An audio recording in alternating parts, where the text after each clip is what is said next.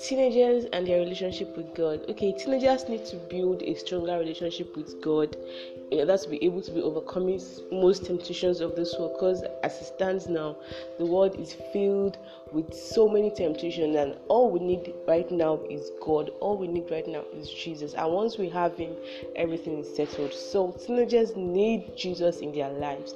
Teenagers need to abstain from most things they are doing in order to make God happy with them.